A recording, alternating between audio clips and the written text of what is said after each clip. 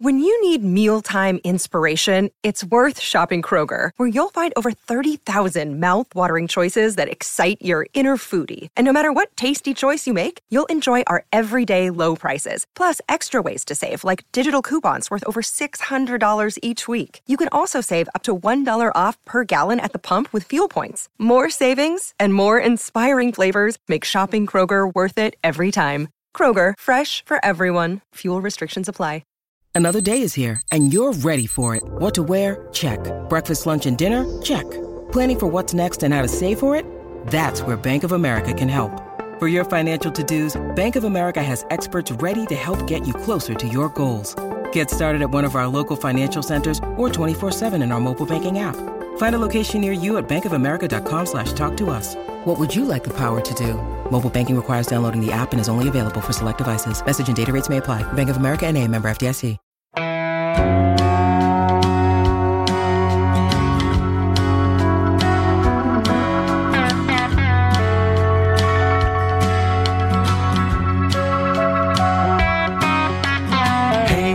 Hey, where you been?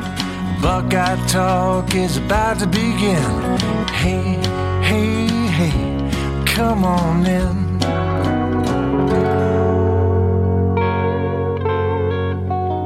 Welcome back to your Saturday Buckeye Talk, everybody. Doug Lesmerises, Nathan Baird, Stephen Means from Cleveland.com.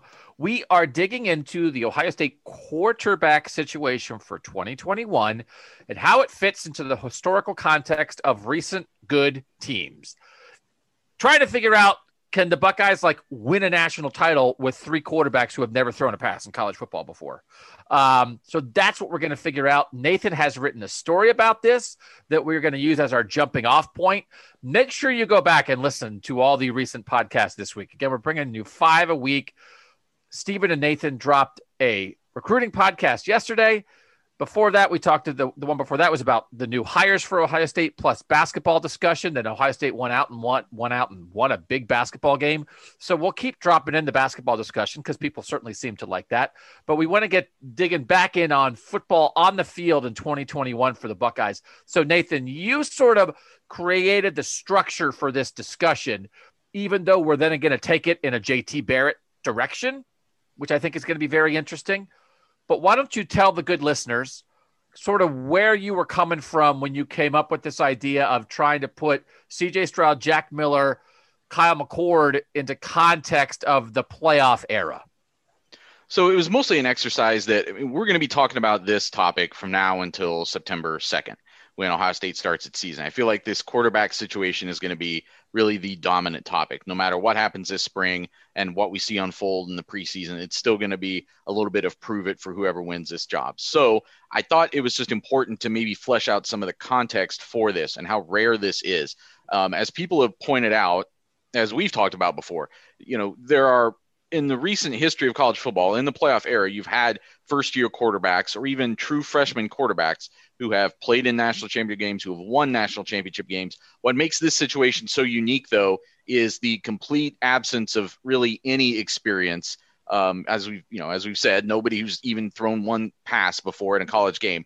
That's who's going to be the starter on day one, and some version of that is going to be the starter at the end of the season, whatever stage Ohio State gets to. And I kind of wanted to just give people a perspective on how different that is than anything that's been tried, certainly in recent college football history. And then even if you go back farther in college football history, it's very difficult to find true freshmen who have won national championships. Now, for a long time in football history, you weren't playing as a true freshman. So it's really only been last 40 or 50 years of college football that's even been a factor. Well, but it's still. I just want to interrupt here because we talked about this a lot, actually, back when JT Barrett was a redshirt freshman, which is why we'll get into it here. But, guys, this. There was a time where it was they were allowed to play, but nobody did. It's what are you talking about? When you're looking for examples, it's well, there's nobody. And also there's a slight distinction between redshirt freshmen and freshmen. Yeah. But there's not a distinction in terms of, well, if you're a redshirt freshman, at least in the old days, it was you didn't play at all. You redshirted and you didn't play. So it's really about experience on the field. But there has been, I would say, in the last 10 years, it's Johnny Manziel won the Heisman as a redshirt freshman. And the door is certainly more cracked in this era. But Nathan, as you're saying, historically, there's a time where it's well, no, it didn't happen. And the other thing that's changing too, though, is you can be a redshirt freshman and still get a significant amount of experience as a freshman in some ways, right? You could play 4 games. You could throw a decent amount of passes as a true freshman and still count that as a redshirt year and come back. And that doesn't apply to any of these guys. Both Stroud and Miller come back as redshirt freshmen, but their playing experience was pretty scant for a number of reasons, just circumstances. It wasn't because there was some reason they shouldn't have been in the games or couldn't have been in the games. So again, it was just more about like laying out the full perspective, at least just in the playoff era of what that success has looked like. And I think people were pushing back a little bit, I think, before they ever actually read what I wrote. And I think people need to realize it wasn't saying this is why it can't happen for Ohio State. It was saying this is why if it does happen for Ohio State, it'll be kind of historic. It'll be unique in even recent college football history. So part of it, and the distinction you've made is like when you sort of, this was your plan versus, hey, a guy transferred or a guy left and whatever, like, even for instance, Braxton Miller in 2011 winds up by the end of the year being Ohio State's starting quarterback as a true freshman, but he was supposed to come in and sit behind Terrell Pryor for a year and get all that experience, get worked in a little bit, be the true backup for a season. And then Pryor would leave and Braxton would be ready to take over in 2012. And then the program blows up and it's like, oh, they've got Joe Bosserman and they've got Braxton Miller. So like that wasn't a plan. JT Barrett wasn't a plan. But Stephen, that this worked out, I mean, this is kind of the plan. I mean, it's not like there's some other veteran guy that was an older guy behind Fields that left or whatever. We know it got a little hinky sort of with Justin Fields coming, and I don't want to spend all our time reliving, who left and how they wound up in this quarterback situation, and Gunnar Hoke showed up as a backup and that kind of thing. But was there the fact that Ohio State's in this position, Stephen, like pretty much of its own doing, does that mean, did they fumble this at all? Or like, is this fine? Because I do think there's a caveat we have to talk about, which leads into like Nathan's numbers on this, but like, is there any, I don't know if blame's the right word. Did Ohio State do anything wrong to wind up in this with this quarterback situation for 2021? Or is it, no, this was a pretty decent plan and they're fine? It's a pretty decent plan. It just fell apart because of COVID, if we're being honest here, because they would have had that. You sat behind a second-year starting quarterback and you played you played garbage time minutes and at least would have thrown a pass. But you lost those non-conference easy wins, and Rutgers did what it did. So COVID is why you're getting into this rare air here, because it would had we had a normal year, we wouldn't be having this conversation of, oh, they've never thrown a pass, because they both maybe would have thrown 10, 15 passes at this point. Is that, Nathan, we're going to have these stories, right? That it's going to linger for a little bit, that we're going to wind up talking about something or writing about something, and the why of it is going to be COVID. That's why. Is this one of these stories that's why this is even something that we're discussing?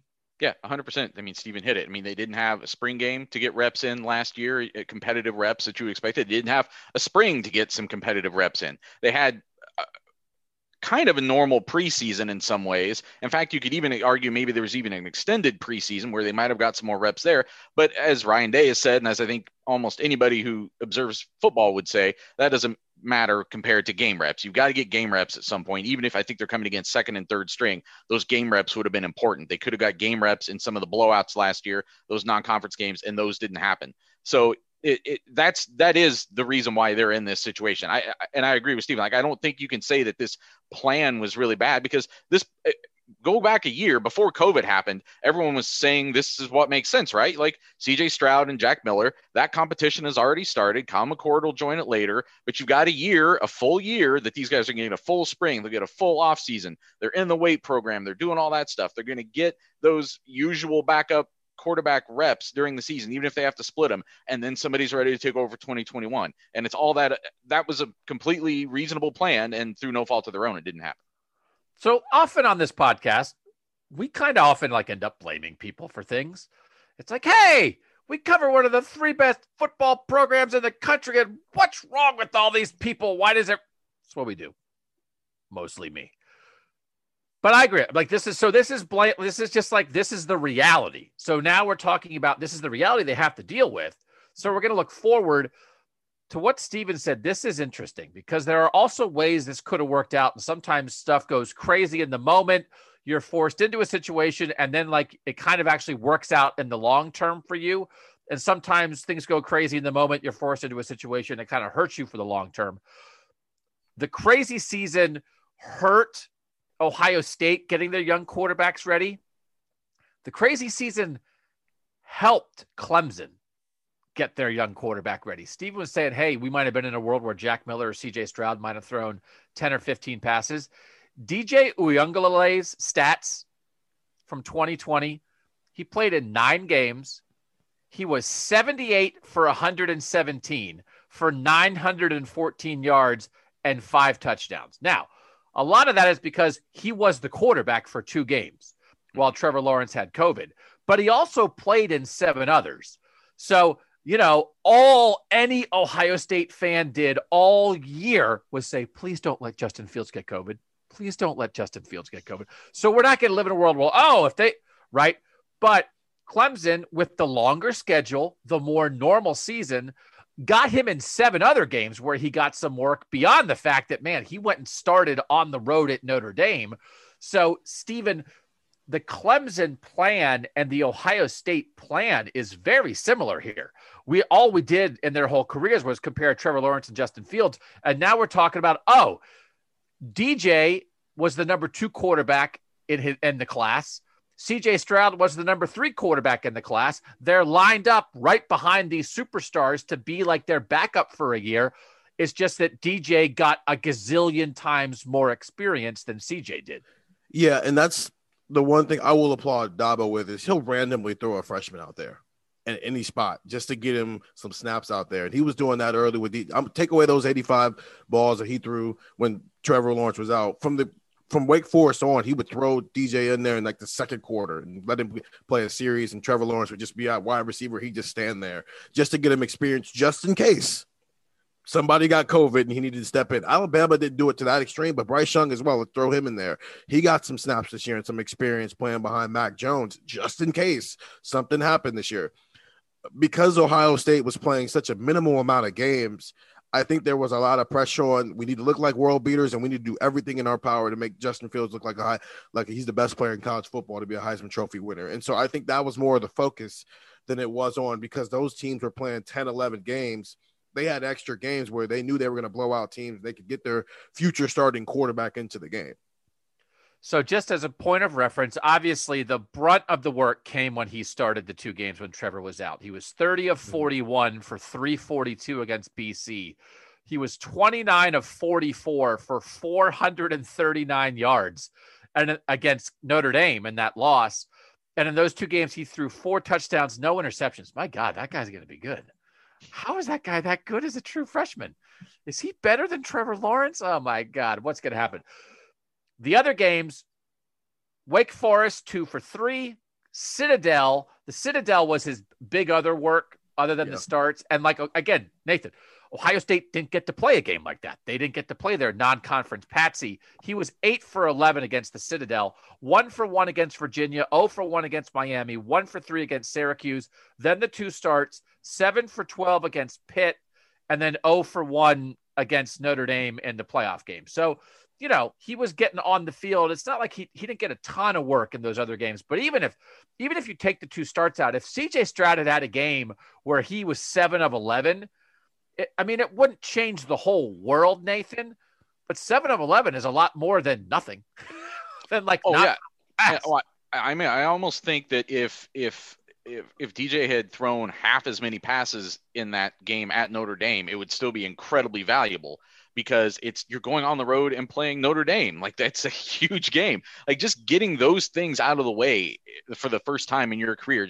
I think from just a poise standpoint, from a game maturity standpoint, that gives you such an advantage going into the next year. I mean, and if you don't believe that, then you don't believe all the Ohio State players, the linemen and et cetera, who have over the years said how much it meant to them to be able to get into games late in those blowouts and then come back and have bigger roles the next year, or play on special teams and come back in the next game. And that's what we're talking about here. Like the times that Stroud and Miller, it's not like they got nothing, but like especially down the stretch, it was so brief, right? It was just in and out.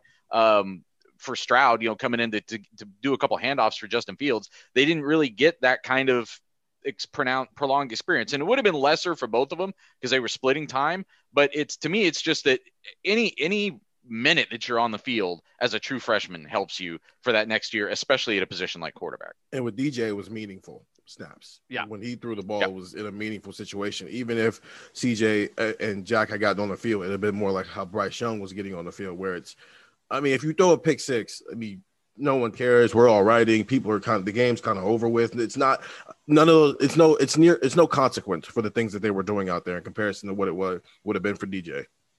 And part of the deal is, and we've talked about this a lot, the last time Ohio State's never going to have a rebuilding year again, and either are any of these other programs. But sometimes, like if you have a year like that, in 2004, which was the last time Ohio State had a rebuilding year, because 2011 wasn't rebuilding, it was just on fire.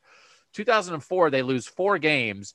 It's the transition from 03, which is the remnant of the national title team in 02, to the transition to the 05 team, which is the start of like, hey, and then in 06 and 07, they play for the national title both years. Troy got to learn on the job. Like they figured out, is it Justin Zwick or Troy Smith? Okay, it's going to be Troy. Troy Smith gets in there. He's in the Michigan game. He's awesome, but he sort of takes over. And he gets to play like half a year of really meaningful stuff where, if you don't play well, it's not going to cost you a national championship because like you're not going to win the national championship because it's just not that year for you.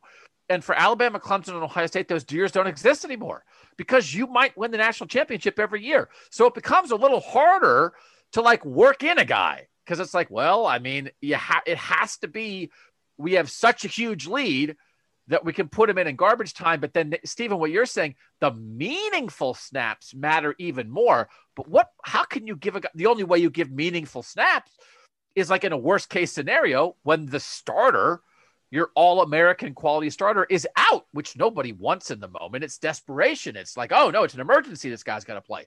It's very, I don't want to say it's difficult. It's just the way of the world, but it helps create a scenario where a lot of these guys, they're young, they're talented, but the first time they play meaningful snaps, they're not just like meaningful in win the game. They're meaningful in like win the national title.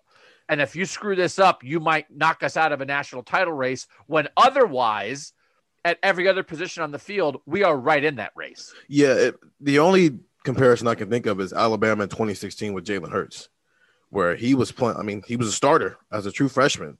And that was kind of their plan there for him to start there as a true freshman. He ended up winning the national championship, obviously, but yet no meaningful snaps. And yet the first time he starts taking meaningful snaps in any college football game, we can't lose a game because a national championship is on the line. And the other thing to remember, as much as we said COVID shortened this schedule. It screwed this schedule up. Ohio State didn't get to play Illinois, which was a team you would think they'd have some of those late reps against. Maybe Maryland, a team they'd have the late reps against. But let's reserve about 8% of the blame for that. For that Nebraska game was a game where maybe they could have had, but they had to play more meaningful snaps in the second half of that game than they expected to. They were up big at Rutgers, but couldn't get those quarterbacks in the second half of that game. Even the Indiana game, they're up 35-7 and couldn't get those guys in. So there were some other opportunities on this schedule for Ohio State to have taken care of business and gotten those reps and helped themselves, and they didn't do it. Michigan State, easily. I think they could have pulled Justin earlier than they did and gotten those guys some meat. They could have thrown a ball. CJ Stroud and Jack Miller both played in that game. They could have thrown a pass. But partially that's also where COVID also affected it because you'd had such a choppy schedule that you needed to get Justin Fields reps too. So, and Corey Dennis wasn't there that week. Like they didn't have their head coach or their position coach that week.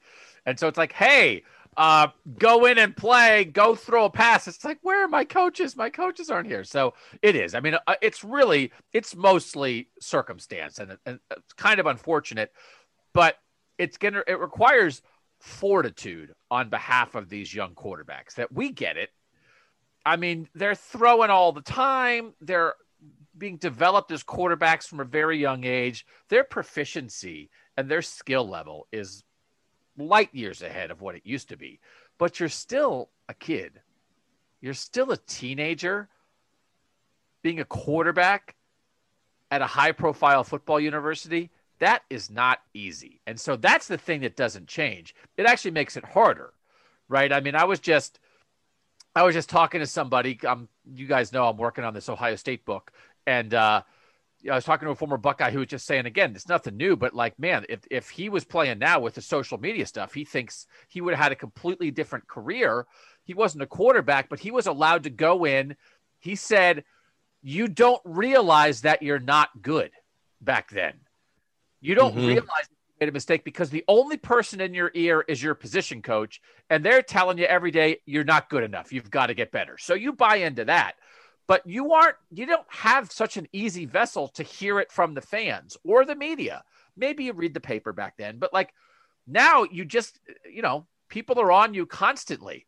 And so if CJ Stroud or Jack Miller or Kyle McCord comes out and doesn't play well, I mean, there's going to be some portion of the world that's going to be like, the other guy should play or whatever, right? And like that requires an intestinal fortitude that is hard for any 19-year-old to have. And there is, in the state of Ohio, there is not much more of a pressure cooker than playing quarterback at Ohio State. And some teenager is going to be doing it in the fall of 2021, having never done it before. And we just it doesn't mean that you have to lower the standard. And I'm not asking I don't think I'm asking fans to give them a break, because listen, it's Ohio State. I mean, that's not the way the world works. Context will help a little bit, right? It's like this guy has never tried this, and now you're trying to win a national title. And by the way, PFF released I don't know if this helps or hurts, Nathan. Does this add pressure or is it so helpful? PFF released their list of the top 10 receivers for college football in 2021. Number 1 was Chris Olave. Number 2 was Garrett Wilson. Number 3 was Justin Ross of Clemson. And Steven is here shaking his head. And I'm assuming it's because he's mad that Garrett Wilson was number 2 and not number 1, and that they put Olave first. It's a shame. Oh, Chris Olave is messing up. Not Garrett Wilson's plan for himself. Not even Ohio State's plan for him. Chris Olave is messing up my plans for Garrett Wilson. But yes, I'm very hurt. But they're putting a lot of pressure on these quarterbacks, whoever it is, by just saying, oh, look at all these weapons they're going to have, and that's fine. So let me ask. So is it pressure or is it, oh, my God, thank God? Because you have the talent. Would you rather – because, one's the talent and one's the perception of the talent. So the perception of the talent ups the ante a little bit. It's like, hey, man, you should be good right away. Your receivers are good. But the other thing is, they are good, and it will make their job easier. So, Nathan, if you're one of these quarterbacks, is it good or bad that you have the 2 best receivers in college football to throw to? Who knows? I mean, they also have a great offensive line. I think we're probably going to see some rankings for that down the line. You've got the number 1 running back recruit in the country coming into a place where you've also got a 2-time down ballot all Big Ten guy in the backfield. I mean, they've got a lot of weapons at their disposal. So I would hope that they look at it as a positive to say that, what's the opposite? Like, you'd rather be coming in with a bunch of scrub receivers that you have to make look good. Like, I'd rather have it be the other way around starting my career. It's not a problem that they have all these weapons and people are acknowledging it. I think what is a problem is we're just saying the only reason Chris Olave came back is because he believes in the quarterback, which it's probably on the list, but it's not top 5 on that list. And so I think the expectations for who that quarterback is, and everybody wants to put in parentheses in their articles, probably CJ Stroud. That's who it's going to be. He believes in CJ Stroud. It's like we've gone from we're having this conversation of we're putting things in perspective about how rare this is that a guy who's never even thrown a pass in a college football game is going to be asked from day one to lead a team to a national championship. And it just seems like the world, everybody else is just more on the side of, oh, Chris Olave is back, which means he must be Justin Fields level good. Nobody thinks that. Chris Olave's back so that people think C.J. Stroud is Justin Fields level good. That has been written so many times that Chris Olave must have so much faith in the quarterback situation. Nobody has written people think C.J. Stroud is Justin Fields level good. Right? Not those exact words, but he's clearly shown up in some Heisman favorite on some Heisman favorite list already and everything Where? else. What ranking? Let On me a Heisman keep list? talking. Let me find it. I don't think people are saying. I mean, that's an insane thing. If you are drawing any kind of comparison between C.J. Stroud and what Justin Fields was as a junior, I mean, you're just setting yourself up for problems there. I do think that I can't remember what I was going to say. I thought I had a point, but I can't remember what it is. I'll probably keep this part in. Just because you can't remember it doesn't mean you didn't have a point. Yeah, no. Well, I have so many good thoughts floating through my head. Sometimes they shove each other out of the way. I do want to get to the specific examples that you wrote about, Nathan, and then I want to get to the Ohio State example and try to figure out whether we think it's a reasonable comparison or not, because this is not the first time that Ohio State fans have lived through this. So we'll let Steven look up the Heisman list. We'll have Nathan get ready with his list of comparisons in the playoff era, and we'll be back talking more about the Ohio State quarterback situation for 2021 here on Buckeye Talk.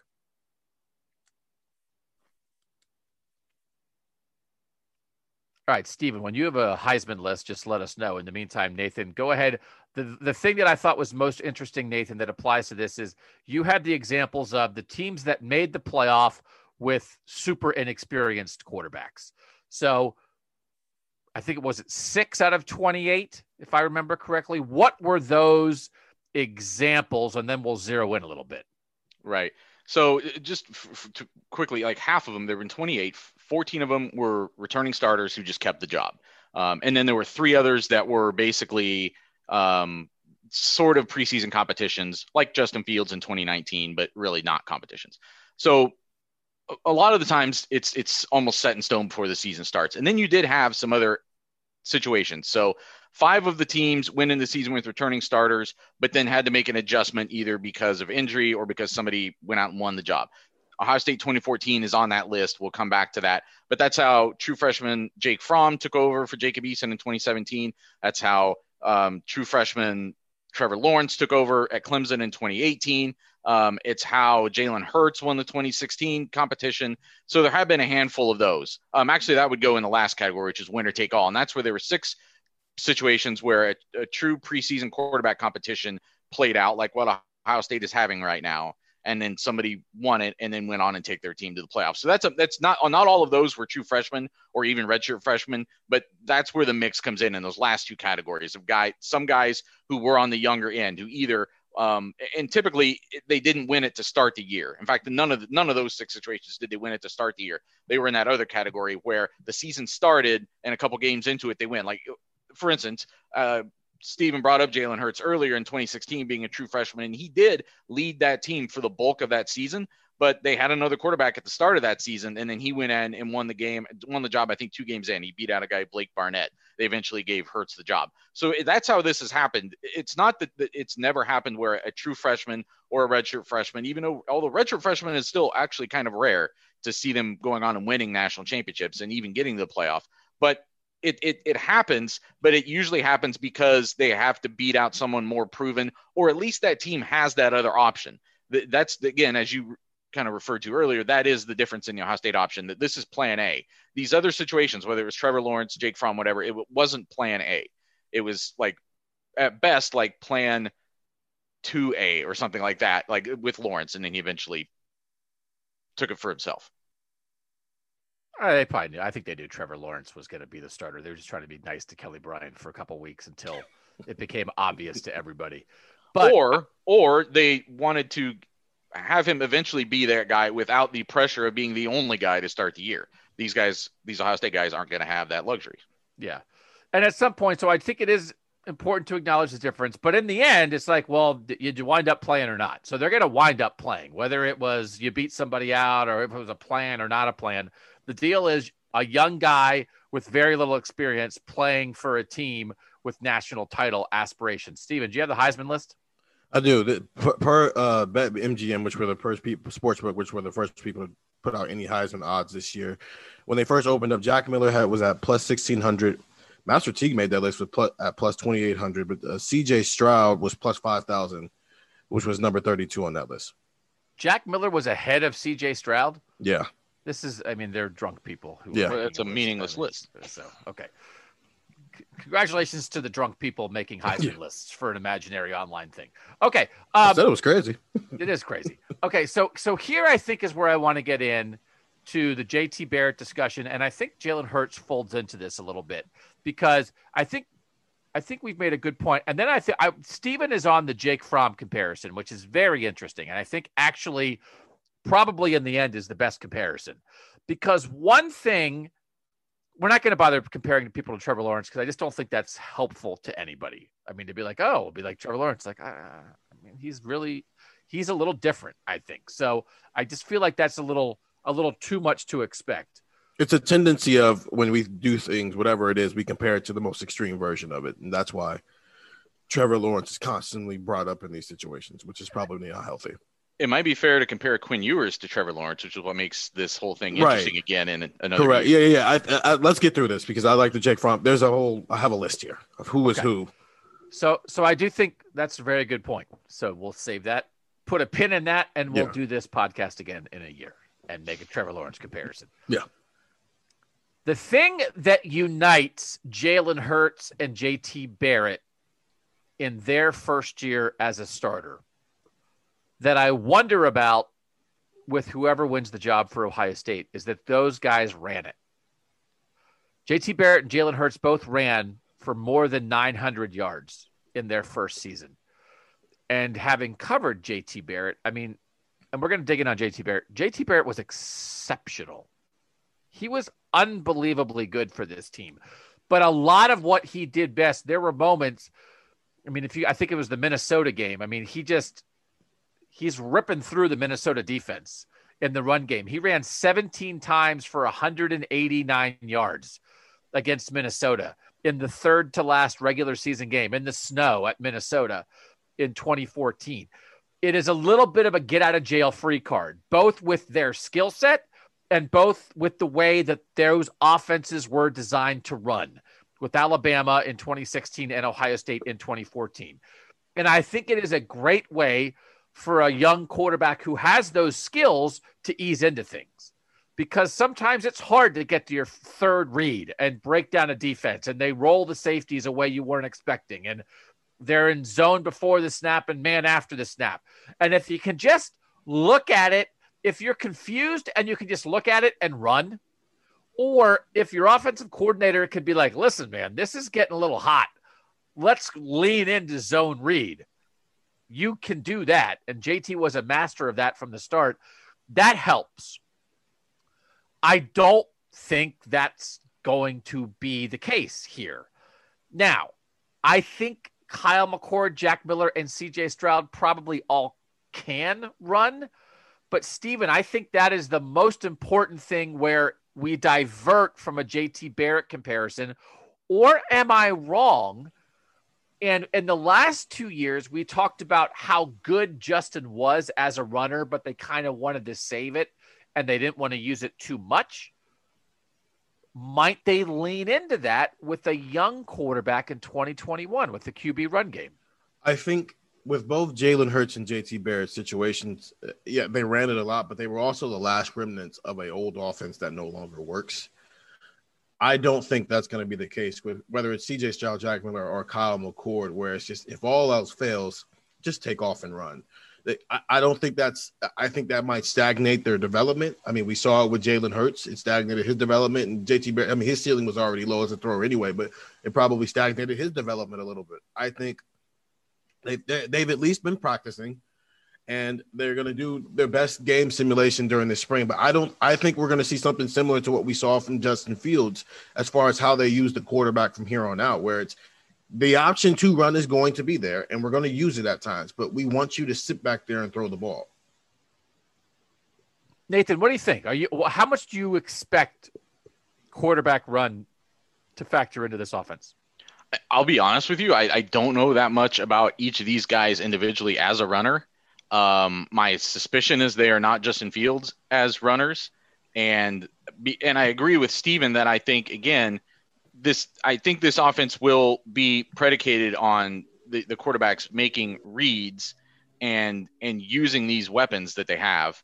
more so than having that as a first option, although it wasn't the first option for Fields either. So I would say that aspect of the offense would be less prevalent than it was under Fields, is my suspicion as we sit here today. That's kind of one of the things I'd like to see if we get to see these guys in the spring. I'll say this. CJ can run it.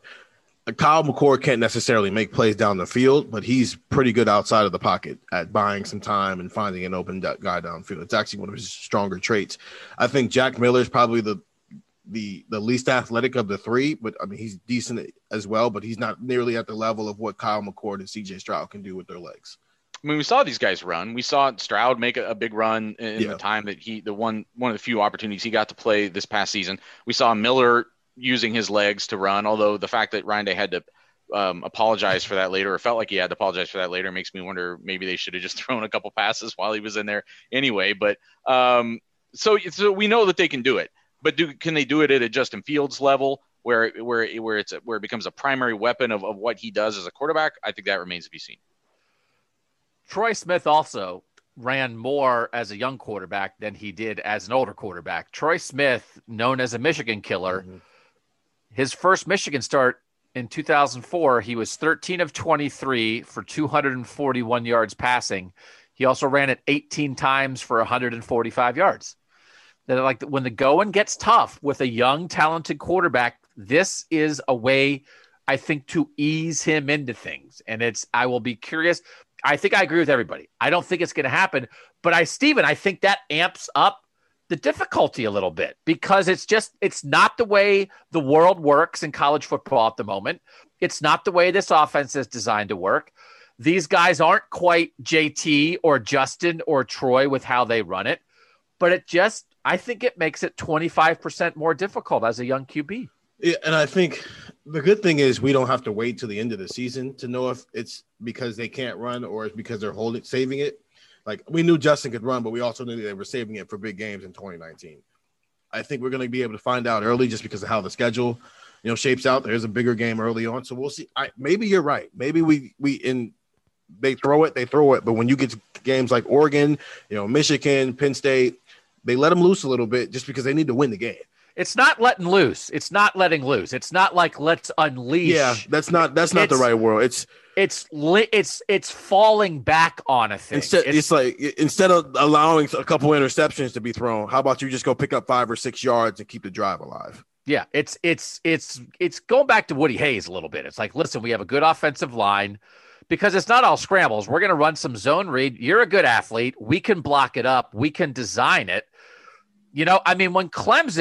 When Clemson got stuck against Ohio State in the 2019 semifinal, they made Trevor Lawrence a runner to try to unstick themselves, right? I mean, it's a thing that you can go back to. It's like basic football that, like, we're having a little trouble getting some stuff moving. Let's run the QB.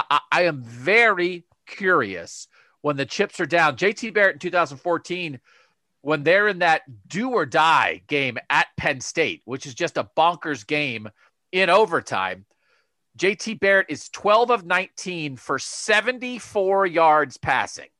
He runs it 20 times for 75 yards. And in overtime, they just make him a battering ram. And they do whatever they have to do to beat Penn State in overtime on the road and keep their national title hopes alive. You're not playing for style points at that point. You're playing for survival. And I think in the history of Ohio State football, and even in college football, sometimes when you're just trying to survive, you just tell the quarterback to take the snap and run if the guy has that skill set. I am fascinated to see how this works out. Before we get into more JT, let me ask this. Do we have the perfect example of how this might go, especially if it's one of the second-year quarterbacks, if it's Stroud or Miller, staring us right in the face, Nathan, with Justin Fields in 2019? Why is that not the comparison that we should lean on the most? Because, yes, he had a role at Georgia. He didn't start a game at Georgia. Is that reasonable? I mean, it's certainly in the mix, but is that a really good comparison of how this might go? Because of the whole thing, again, people like it when I talk about how I said they were going to be 9-3. It's a foundational part of the podcast at this point. So I like to drop it in every now and then. That's why I said 9-3, because I just thought it was too much to ask of a transferring quarterback in year 2 who had not really played all that much as a freshman to come in and just be ready for all of it. And guess what? He was ready for all of it.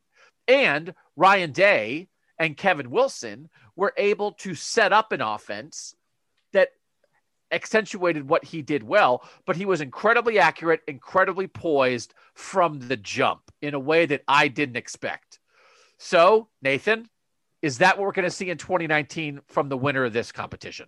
So I think there are some comparisons just in terms of the first year starter thing, just because while he had the experience at Georgia, he was coming into a new program. So that maybe negates that a little bit. You're having to learn a new offense. You're a starter for the first time. However, I think there are more differences in our similarities, partially because of the fact that he played so much at Georgia. I mean, he had a role at Georgia. It wasn't the starter, but he had a role at Georgia that he played. I mean, he was a part of the offense. It wasn't as big of a part as he wanted, but it also wasn't just mop-up duties. He was in games that mattered, playing real snaps at times. Not an abundance of them, but he had a package. So I think that kind of experience is different than what any of these guys got last year. Either of these guys, I should say, Stroud and Miller. And then there's some other you can get into some other semantic things about the rest of this team. The fact that Fields is playing with maybe the best defense in the country or one of them, and this team does not look like it will be. I think that puts more pressure on the quarterback, those sorts of things. I think there's still more differences than similarities with Fields. If I push back on that, I would say that I don't know how much of what he was at Georgia was going to translate when he was a starting quarterback, no matter where it was, because he was Tate Martell there. They brought him in to run the ball, and in garbage time, he got a chance to show his accuracy off. But I think Ryan Day had said it at one point, the fact that when he got here, he was still so raw. And it's because they weren't using him as a quarterback there. So it's not, you're right, it's not completely the same, but there are some similarities in the sense that there's nothing he can take from that season that would be able to apply to any starting quarterback job he would have had from there forward.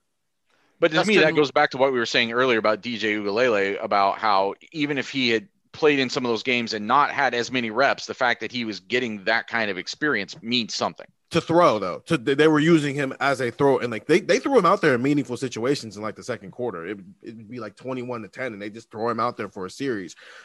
I think DJ was being used as a guy who was clearly going to be the next starting quarterback. Justin Fields was being used as this wildcat quarterback, where it seemed like that was also going to be his role as a sophomore. So I think Fields is the middle point between what Clemson did and what Ohio State did last year with these guys. Justin that year, 42 carries for 266 yards, 27 of 39 passing for 328 yards and 4 touchdowns. Most of his passing came in 3 blowout games against non-conference opponents. He was 7 of 8 against Austin Peay in the opener. He was 6 of 8 against Middle Tennessee State, and he was 5 of 8 against UMass. So again, the thing we would typically expect. I mean, he had a package in the games that mattered, and then he got most of his passing experience being the full quarterback in the blowout games. But part of it is I think we have to have a distinction here, and then we'll take a last break and zoom in on JT. There's the distinction of you've been on the field with a crowd in a moment, right? That versus you've dissected defense. You know what I mean? There's part of it. Justin's down in the SEC playing in games that matter with people screaming at him and future NFL guys trying to tear his head off. So that he did. Did he drop back against great defenses and try to diagnose stuff and make throws the way DJ did against Notre Dame? No. But I don't know. Those are two kind of separate things, Nathan, both important. But I think part of our point is the Ohio State guys kind of have neither. Right. Yes, they were on a little bit but they kind of have neither. Justin had a feel for what it was like to be in an important game, even if he didn't throw the ball in an important game, Nathan. Exactly. And I think that the experience that these guys got last year for Ohio State is more resemblant of high school JV than usual, because we're hoping that we get something closer to normal college football this coming season. So the atmosphere is going to be very different. The experience is going to be very different than the few times they got into games in 2020. And Ryan Day, we mentioned this, and then Ryan Day said it when we talked to him this week. the idea of like multiple spring game situations, right? That he would maybe like to do that in spring football. And I think we talked about that. The spring game is interesting. The spring game has always been more for the fans, I think, than anything else. I mean, it's kind of goofy. Yeah. It's fun. It counts as one of the 15 practices for the spring, but I think the spring game will be very different this year. And in the past, Jim Tressel had done things where they called it like a special team scrimmage or something, or he called it the kick scrimmage, they would call it. Yeah. Where they would do things, but there was another reason to go over there. I think they will be in Ohio Stadium. If I were Ryan Day, I would run, and I think this is, I don't know that this is like against NCAA rules or anything. I would run a game day. For all these guys who have never done it, I would get on a bus. I would go over. I would get dressed in the locker room. I would give pregame speeches. I would warm up, and I would crank the crowd, and I would play a 3-hour game. Mm-hmm. And like, this is a game, CJ and Jack and Kyle and Travion and Evan and Donovan and everybody else who has never been through this that might have to do it this year. And frankly, to all the guys who have been here who didn't get as many games last year. I would play a game. Now, I'm not going to make the quarterbacks live and get anybody killed, but I'd play a real football game rather than what the showcase game is for the fans with the spring game. No, I agree. Because, yeah, you can even throw in these 2020 guys. These guys have not really experienced a true Ohio State football game day atmosphere. Staying at the hotel, walking over to school session, getting amped up there, walking through the stadium, coming back out, and you've been in the locker room for all of 20 minutes and the arena's empty, but then you come back out and now all of a sudden it's full and there's music and all this stuff going on, recruits walking around. They have not been through that. Last year was basically like we all got a chance to watch closed practices. And so there are two groups, one of which might play a vital role on this team this year, and another one where there's some 5-stars who we all think might have a role as well, who have just not been through that. So I agree. I think the spring game needs to be, pandemic allowing, as much as you can, some version of what an actual Ohio State football game looks like. I've never completely understood why coaches do these goofy scoring things that they do with the spring games and scrimmages. And I think for this year, these circumstances, I would I think you just split it in half and do a real game. I mean, I think more benefit to that. You can do everything other than don't sack the quarterback. Right. Literally. And don't, if he runs, don't tee off on him and try to take his head off. Like, just relax. But let's play some football. All right, we'll come back. We'll talk about JT Barrett and what he might mean for what the quarterbacks will look like in 2021. You're listening to Buckeye Talk from Cleveland.com.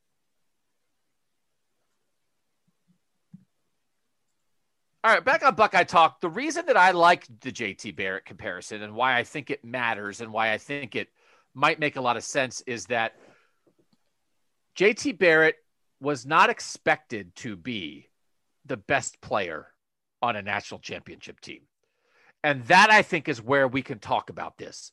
JT Barrett had Devin Smith and Michael Thomas and Evan Spencer and Jeff Hireman and Nick Vannett and Ezekiel Elliott, and an offensive line that included guys like Taylor Decker and Pat Elflein and Billy Price. All he had to do was be a point guard. Now, he's a running point guard instead of a throwing point guard, and he did make exceptional plays. And I'm not trying to pretend this guy, every game was throwing for 100 yards. He threw for 2,834 yards. Against Cincinnati, he threw for 330 and 4 touchdowns. Against Kent State, he threw for 312 and 6 touchdowns. Against Michigan State, 16 of 26, 3 touchdowns, no picks. At Minnesota, 15 of 25, 200, 3 touchdowns, 1 pick. Indiana, 25 of 35, 302, 4 touchdowns, 2 interceptions. He did run a lot. He had 8 games of double-digit carries that year. But he also did his thing. But Nathan, he didn't have to be the guy. And that's where I think, listen, all right, we've got Chris Olave, we've got Garrett Wilson, we've got Jeremy Ruckert, we've got Master Teague and Travion Henderson and Evan Pryor. We've got a really experienced, really good offensive line. Get the ball out of his hands. Give him easy half-field reads. Take your deep shot when it's there. Don't worry all that much about getting to your second and third read because, man, most of the time with Olave and Wilson and Ruckert, they're going to win and your first read's going to be there. I think a lot of that is very informative about the JT Barrett model. And there's a particular caveat that I want to throw in there. But how that part of it, Nathan, where are you on that?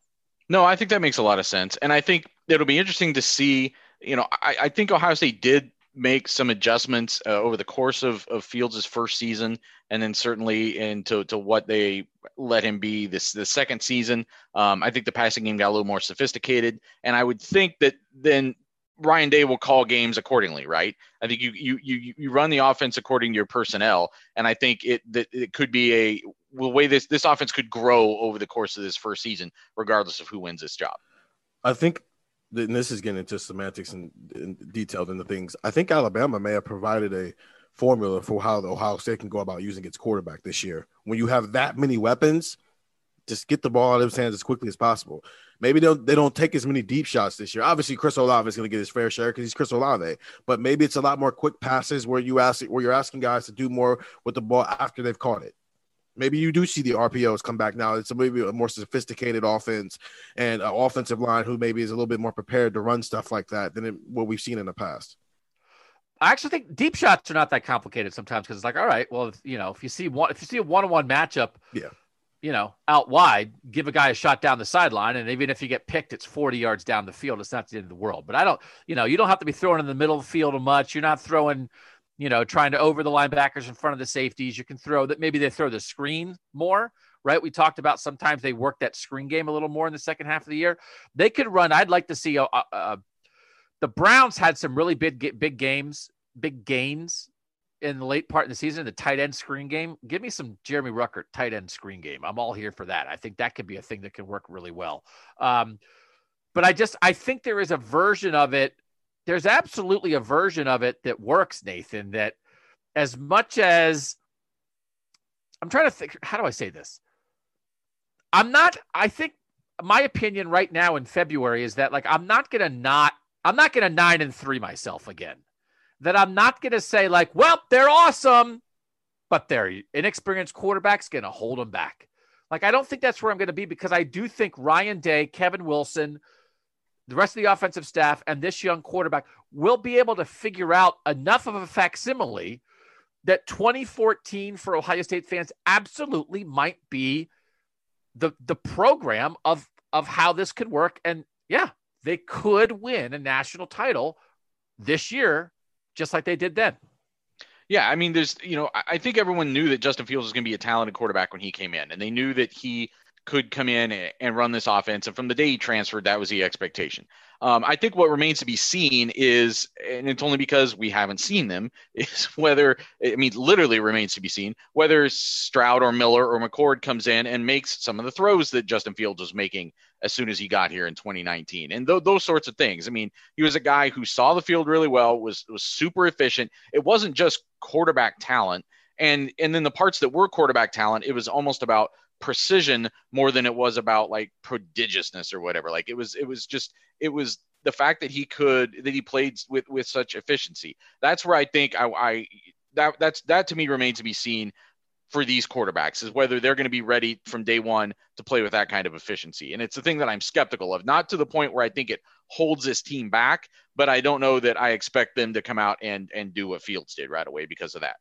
I always like to talk about when a guy leaves and after he leaves, the next guy doesn't do exactly what he did and it reinforces, oh my gosh, that guy was good.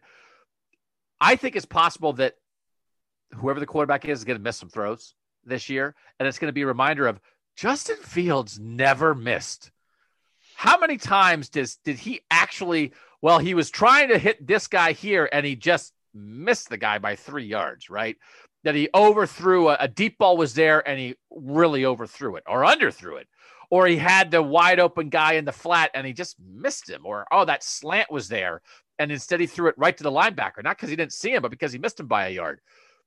Accuracy can be taken for granted when you see it all the time. Justin Fields was incredibly accurate. But the thing that before we get out of here that I want to zero in on is Ohio State lost the second game of the 2014 season, and they spent all year coming back from that. And they lost it because Virginia Tech threw a wrinkle at them on defense that they weren't ready for. And with a quarterback making his second career start, they weren't able to diagnose it and overcome it. JT Barrett, everybody remembers it. 9 of 29, 31% completions, still threw for 219 yards. That's quite a yards per completion. 1 touchdown, 3 picks against Virginia Tech in that loss, ran it 24 times for 70 yards. That's another part of this, Stephen, and we'll really, really quickly touch on the schedule update. That's not much of an update. That could also happen. And then it's a matter of, in 2014, all year, we thought, nope, they can't come back from that. That's the loss that killed them. It turns out it wasn't. That, I think, Stephen, is the caveat to all of this of, man, I mean, as great as JT was, you have to be open to the idea of somebody gets them early because they've got a young quarterback who's never done it before. I mean, the schedule lines up for that to be the case, right? Yeah, you play a road game to start the year off. You look okay, but you're not world beating. And then you have a non-conference home game that you lose, but then you spend the rest of the year fighting your way back into it. And then by the time you get to the Michigan game, you're probably clicking on all cylinders again. I mean, the schedule, yeah, it's literally mirroring each other again. It's just Oregon is now Virginia Tech. But also, I'm a little less skeptical of that just because I think with these 3 guys, the quarterback play, the ceiling of it is a little bit higher than what it was with JT. JT Barrett probably had a longer way to go to get to his peak than maybe CJ Stroud, Kyle McCord, or Jack Miller will have to go to. So I'm a little less skeptical of the 9 for 29 being the case. But yeah, the idea that a non-conference opponent who's pretty decent comes in here and throws some things at you that you have a first-year starting quarterback they've never seen, they're able to take advantage of that. It's not off the table. JT Barrett was unflappable. I would have JT Barrett come and talk to these guys, and whoever wins, I would have JT Barrett come and hang out with the starting quarterback for like the week before the season starts. What that guy was able to do and not get caught up in it and carry the burden. We've talked enough on this podcast of some of JT's limitations as a player. As a dude handling a situation, you couldn't ask for more. And that was not underrated. I think people understood it in the moment. And he also had unbelievable performances at times. That'll be the hardest thing for whoever wins this, I think, to replicate, because JT just handled that part of it. And I think people have to keep that in mind. That I think when it comes to that kind of stuff, I think JT was special. You know, just like he was just an old man in a teenager's body at that point. And he really was the right guy for the moment, how that turned out. Braxton in practice tears his shoulder, and who do you turn to? This guy who's just like, I'm cool, I'm ready.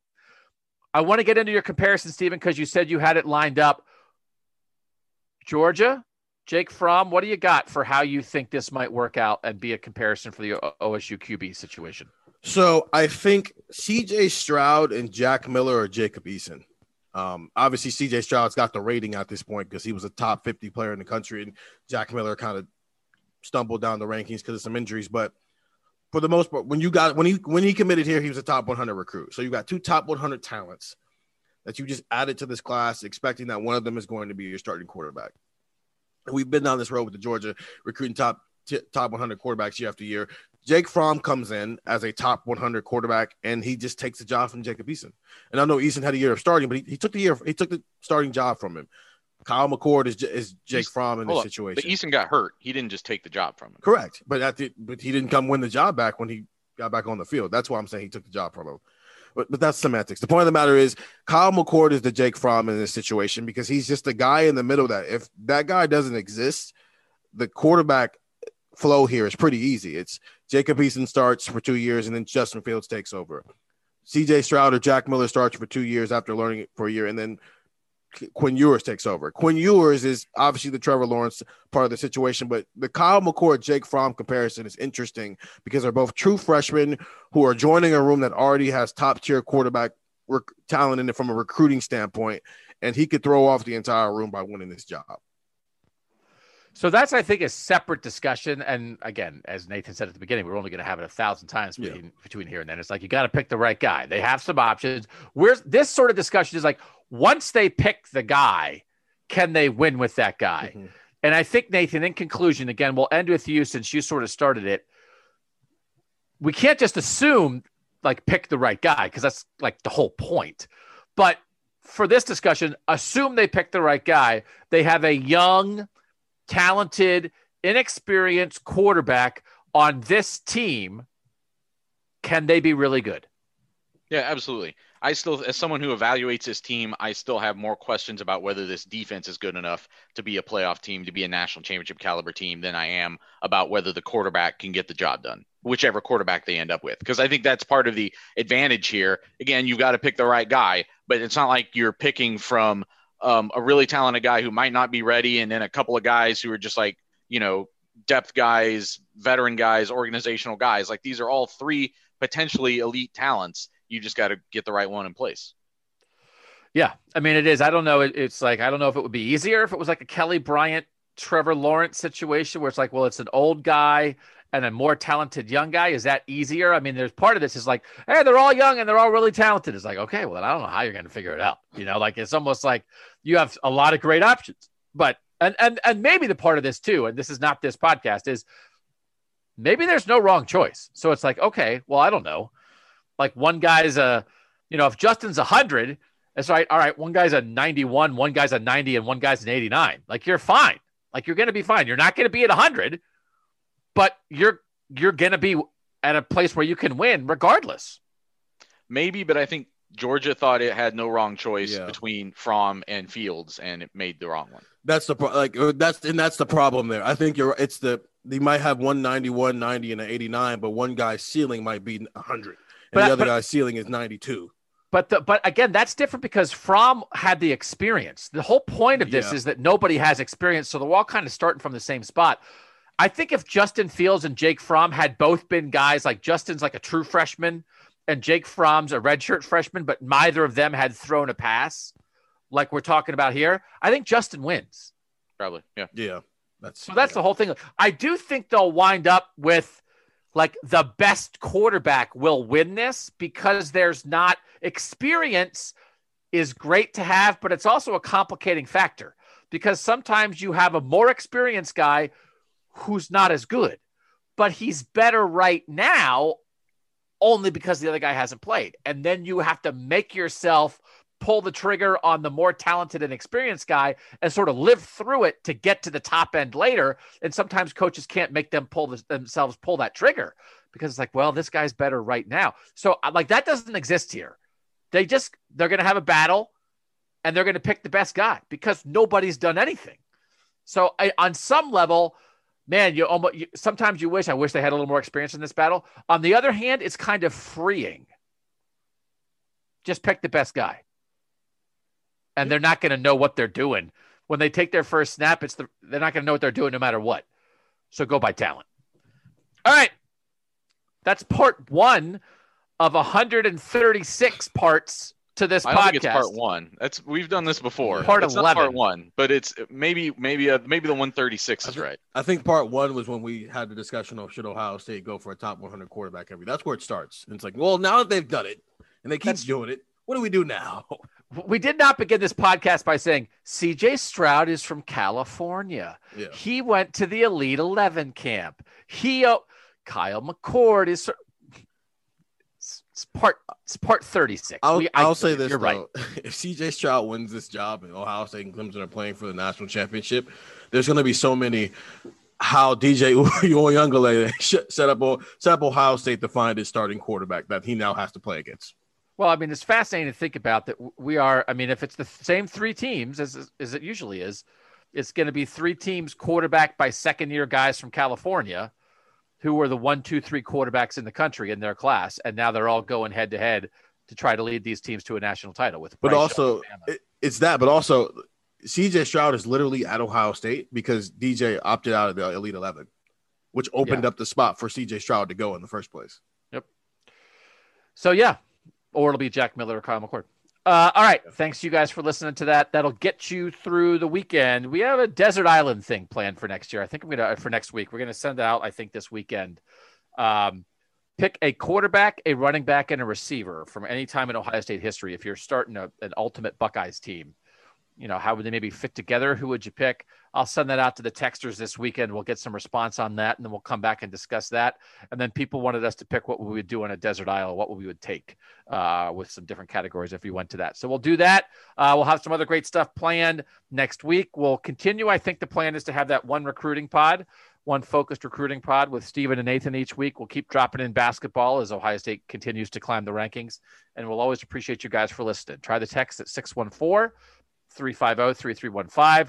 Drop the reviews at Apple Podcasts. Read Cleveland.com/OSU. For Steven and Nathan, I'm Doug. And that was Buckeye Talk.